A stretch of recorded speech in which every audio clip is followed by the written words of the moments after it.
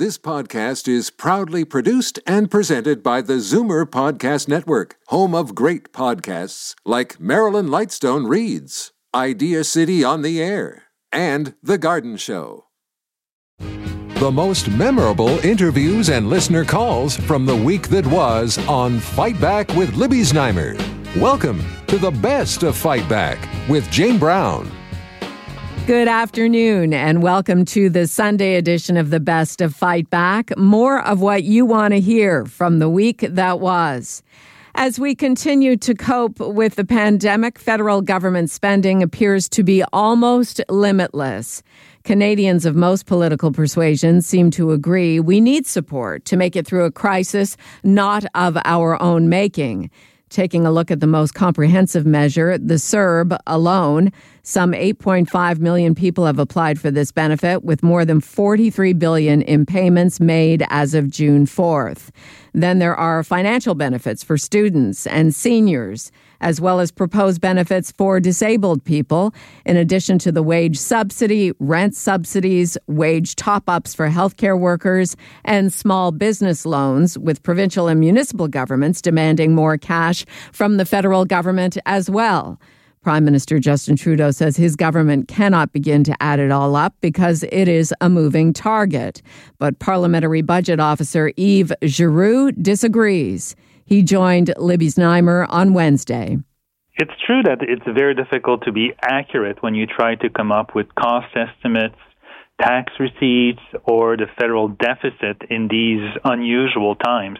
But because it's difficult doesn't mean it cannot be done.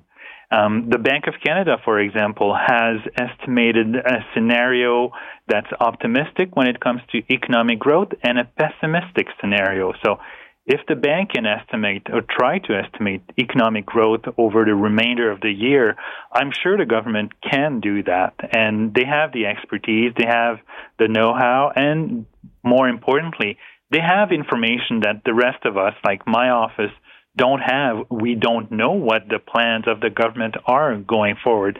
So that's why it would be very helpful for the government to table either a budget, an economic update, or a fiscal update that would give us an indication of how much this pandemic has cost us as taxpayers so far, and what is the government's perspective on the next couple of months in terms of what it will cost and what it means for economic growth. Why is it important? Why should we not just leave it at what the Prime Minister says? Oh, everything is too much in flux. Well, that's a very easy answer. But if we were to abandon the perspective, the broader perspective, then there's a big risk that we could keep on spending without realizing how much we are already in debt. And we need to pause and think as a country, do we really need or want to spend that many billions of dollars on this, on that? When it comes to spending government money, it's always trade-offs. So if you lose the overall picture, you lose a sense of perspective. And my fear is that that's exactly what we are at big risk of doing as a country. We're losing any sense of perspective when it comes to spending public money. So that's why an update or a budget would put things into perspective, and it would force a significant, serious thinking about what do we want to do, and what do we need to do going forward. Joining me now, Conservative finance critic and MP for Carleton, Pierre Poilievre. If the government doesn't know what the deficit numbers are, who does? They're the ones supposedly running the ship here. And so I'm, like the Parliamentary Budget Officer, calling on the government to introduce a financial update. The very least they could do, given that they didn't actually present a budget this spring. The budgets have been introduced in this country in every single year for the last 4 decades. And this will be the first time in my lifetime that there has been no budget. The very least they could do is give us an update, tell us how broke we are, how big the deficit is, and how big they expect it to be over the next half decade. Anything else that you want to leave us with on this, Pierre? Well, there's some good news. Yesterday, the Finance Committee adopted my motion to give more funds to the Auditor General. The Auditor General has said that she needs proper funding in order to examine all of these enormous expenditures. And yesterday, the Finance Committee adopted a motion to give her those funds. So I'm very excited to see an audit done of all the government's extraordinary spending through this period, in addition to the hundreds of billions of dollars that they've spent or misspent on other issues, so that we might get some accountability. So that's a good, positive development, and I want to build on it. Conservative finance critic Pierre Poilievre and Parliamentary Budget Officer Yves Giroux in conversation with Libby Znaimer on Wednesday. This is Zoomer Radio's Best of Fight Back. I'm Jane Brown. The murder of George Floyd has sparked worldwide protests against systemic black racism and police brutality. And amid the unrest, there was a call to defund the police. Here in Toronto, City Councillor Josh Matlow is proposing a motion to defund the police budget by 10%, or $122 million annually. Councillor Matlow joined Libby, but first she spoke with Mike McCormack, president of the Toronto Police Association, to get his take on the idea of defunding police. I believe there's a point when, we've said this for a long time here in Toronto, that, trial by media, social media, people jumping to conclusions, and where we've seen a profession that has been vilified, it is concerning, and it is difficult for, our officers and civilians, to be dealing with that rhetoric all the time. I think it's I know it's very different up here than it is down in the States. But this has been a tone in policing for quite some time around the vilification of the job. And you know what? We do a great job each and every day in the city of Toronto, in policing in general. And it's hard, when the narrative around it is, don't be prejudiced, don't, biases and all these other things. But, with police officers, we, because of the profession, often get lumped and just say, oh, well, because the actions of so few, it's a condemnation on the whole job, which is really unfair. And now let's go to Josh Matlow. What kind of a reception have you been getting to this motion to defund the police? There are people, obviously, like Mike McCormack, who has a job to do where he doesn't want the status quo to change. And with all due respect to him, that's his job.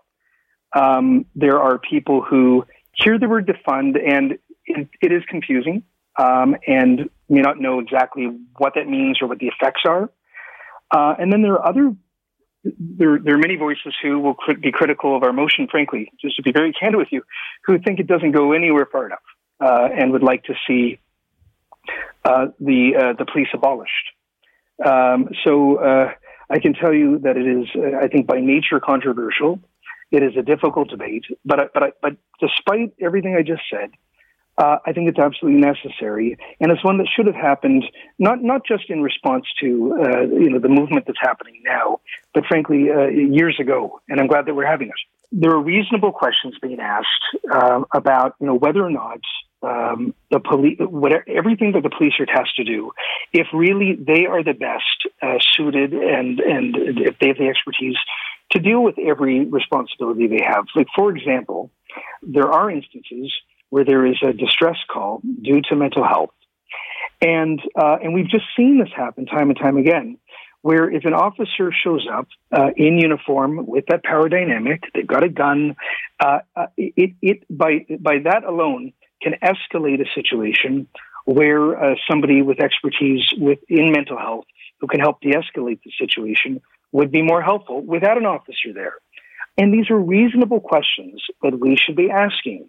The reality at Toronto Council is the Toronto Council funds, we're tasked to fund the police, but we're not allowed by provincial statute to actually have direct oversight over their budget, which is bizarre. It's a bad governance model. It's not accountable. And moreover, about a quarter of the entire budget goes to the police.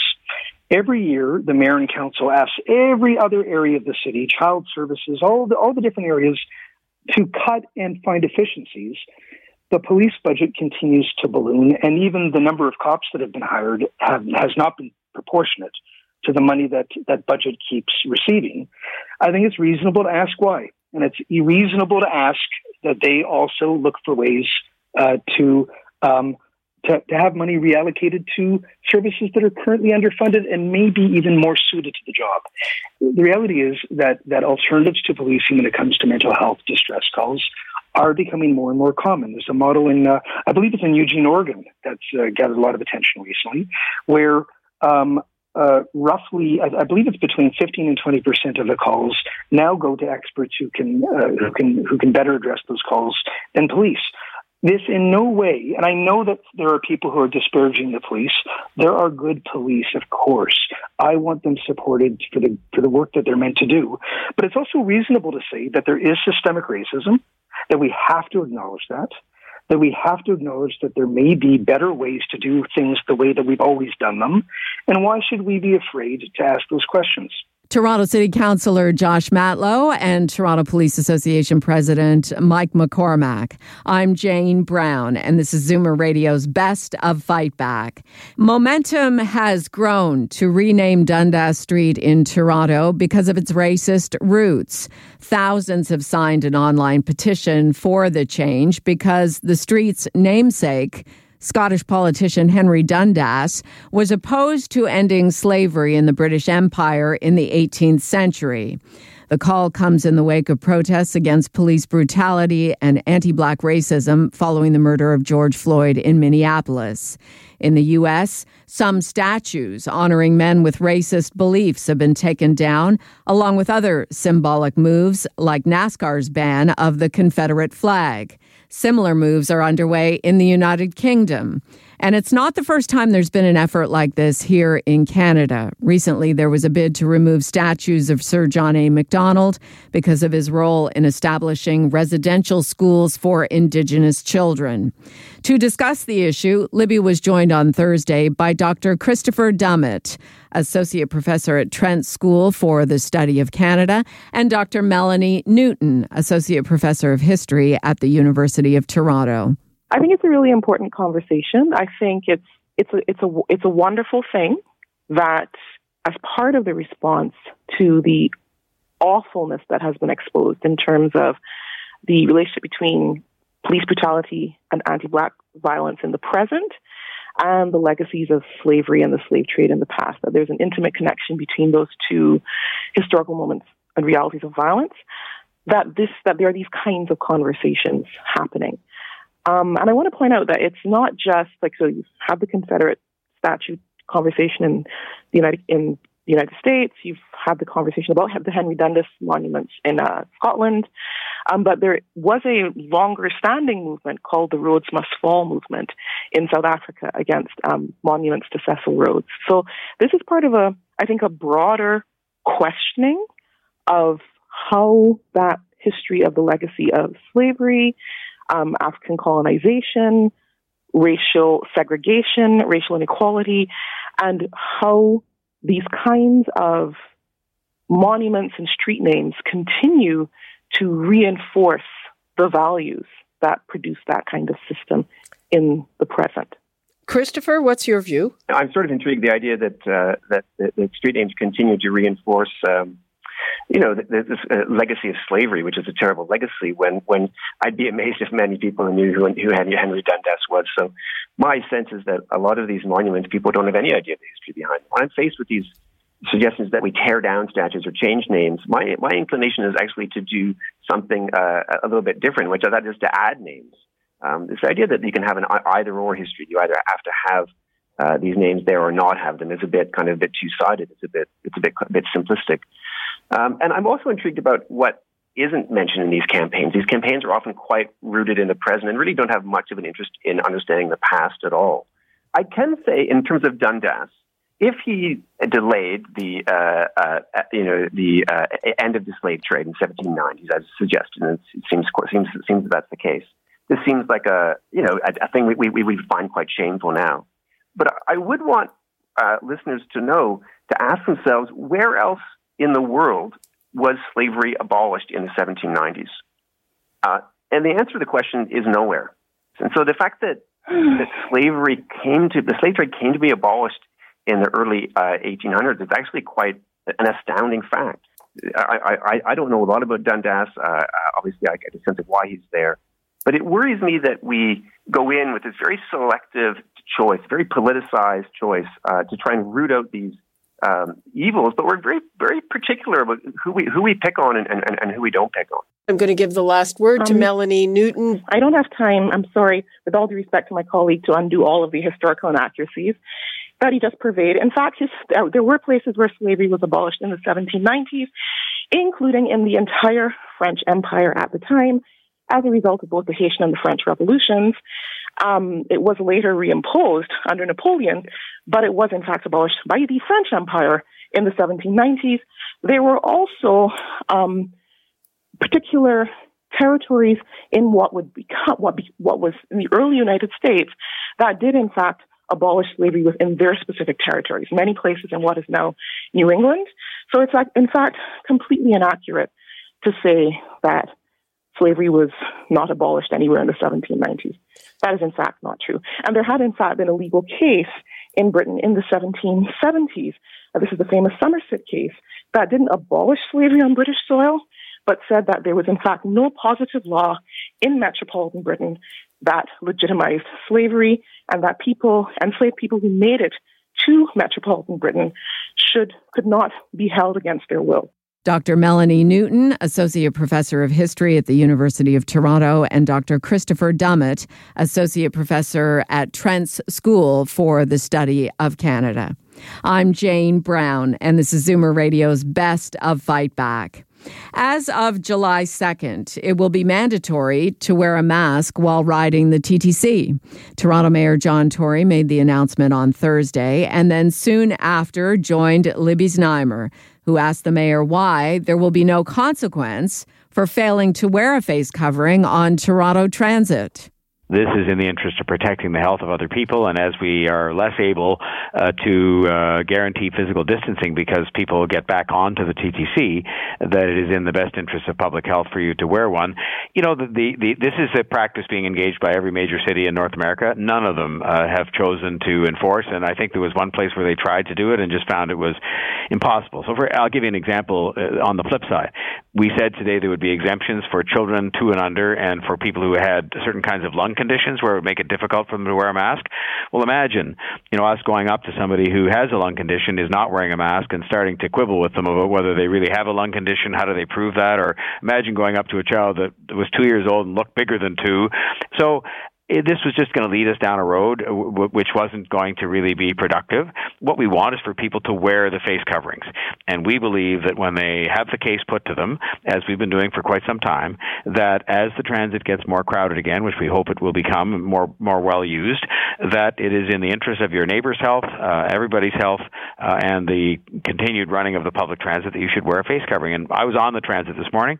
I can tell you a majority of people are already wearing face coverings, and I think we'll get that number right up close to 100%. Because I think people want to help out. In Côte Saint-Luc, which is a suburb in Montreal, they've made wearing masks mandatory in businesses and in government buildings. The onus is on business, and there are fines. And one of the main reasons they're doing that is that they have a very large seniors population. I mentioned it to Mayor Brown in Brampton, which is a hotspot for coronavirus. What do you think of that? Well, in our case, all these steps we've taken, whether it's with regard to people being asked to confine themselves to home for the last couple of months, as they well know, seniors being advised to stay in, now the mandatory wearing of masks on the TTC, this has all been based on advice we've received from our medical officer of health. So if she was to come to me at any point in time and say, in my view, in order to contain this properly and bring about the kind of recovery we want to see in Toronto, that we should be trying to impose an order with respect to the wearing of masks on a broader basis, I would support that, because I have relied without exception on her advice all the way through. I will tell you that in the case of our medical officers of health in Ontario, they don't generally have the power to order something as broad as that, so that would have to come probably from the provincial government. But I will just say to you, if that was her professional advice, I would advocate for it because I trust her to exercise not political judgment, but health judgment in terms of what's going to best stop. I noticed that the private sector in Toronto, for example, as grocery stores and other kinds of stores, have in many cases required the wearing of masks inside their stores anyway. So, for the moment, we're not looking at that. We'll see what transpires in terms of hopefully everything getting better as soon as possible. What is your best guess about how much more there will be, people will be going back to cars with a single occupant, and what kind of allowance is being made for that? Well, that some of that I'm sure will happen, but what we're trying to, you have to remember in a city the size of Toronto with 3 million people, there are many, many people who don't have a car, so this notion of going back to a car isn't a part of their reality. There are many other people who have a car, but who couldn't even dream of driving the car downtown, spending the money on gas, and then paying, $35 a day to park it, notwithstanding their concerns about health. So that's why we've made other options available for transportation, including bike lanes that we are putting in place are on the spine of the transit system so that people who, use that kind of route to get to work will have an option to bike or to walk. And it's one of the reasons as well, Libby, why what we've done is we have strongly encouraged people to postpone the return to work, companies, large employers, and they're going along with us, I think quite cooperatively, so that we can sort of have all this happen on a gradual basis and provide other options for people so that we won't end up with sort of a gridlock situation. So we have to take these things, all of them, one day at a time, as we have to take the virus one day at a time. Toronto Mayor John Tory in conversation with Libby Znaimer on Thursday. I'm Jane Brown, and you're listening to the best of Fight Back. Fight Back with Libby Znaimer brings you comprehensive coverage of the news stories that interest you and your reaction to them on the phones. After going through the audio, here are some of the best calls of the week. Susan in East York called to say she's against the idea of renaming Dundas Street, despite the racist attitudes of Henry Dundas in the 18th century. I just want to say that it's history, and it's like mistakes that were made. And could we get the Civil War over, do it over again and never happen? Just erase it? No. He was a friend of Lord Simcoe, and that's why Dundas Street was named. Can you imagine the small businesses from Kingston Road all the way west to wherever it ends? Everybody having any business there on the street, the cost of them, who's going to pay for that? Kathy in Etobicoke called to say, based on her own experiences, police funding should not be cut. Body cameras, absolutely. It will protect both people and the police officers. Defunding the police department is an irresponsible approach to anything. Anyone that has not worked with the Mental Health Society or in policing has absolutely no business trying to make a decision on defunding without a mature look at both. And I can say that because I have done both. I am in favor of training more people and have training for every aspect of the police department. They are overextended in a lot of areas, but for heaven's sakes, get rid of this nonsense. Oh, cut the fund. No, that's not the right attitude. Pat in Toronto phoned to offer his perspective on COVID-19 government spending. We need to listen to the budget officer. He knows what he's talking about. Unfortunately, so many of our politicians have no financial training, none whatsoever, and or they come from very rich backgrounds. The Minister of Finance is a multimillionaire many times over. The Prime Minister, the same way. And I don't think they really identify with a lot of the basic issues. So we've got to listen to this man. And if we don't go after the fraud, then everything will fall apart. And eventually, our Canadian dollar will go down to 40 cents or something like that, or we won't be able to pay pensions. I mean, we've got to have this discipline. And now, Fight Back's Knockout Call of the Week. In fact, there were a lot of great calls this week, but the winner of the Fight Back Knockout Call of the Week comes from Norm in Toronto, who hopes he'll be celebrating his milestone birthday by going out. I'll be turning 65 on June 30th, and my lady and I are actually looking forward to going to a restaurant. But on the other hand, I've become rather adept at baking pies from scratch. So I've made the best of what I can with this isolation. Happy birthday, Norm. That does it for this week's Best of Fight Back on Zoomer Radio. If you'd like to qualify for the Fight Back Knockout Call of the Week, phone us noon to 1 weekdays. Or if you have a comment, email us at fightback@zoomer.ca. Follow us on Twitter at FightbackLibby, and have your say anytime on our Fight Back voicemail at 416-367-9636. 416-367-9636. I'm Jane Brown. Join me again next weekend when we'll round up the best of Fight Back. The Best of Fight Back is produced by Jane Brown, Justin Eacock, and Yves Hadi, with technical production by Kelly Robotham. Executive producer, Moses Znaimer. You're listening to an exclusive podcast of Fight Back on Zoomer Radio. Heard weekdays from noon to 1. You're listening to an exclusive podcast of Fight Back on Zoomer Radio. Heard weekdays from noon to 1. This podcast is proudly produced and presented by the Zoomer Podcast Network, home of great podcasts like Marilyn Lightstone Reads, Idea City on the Air, and The Garden Show.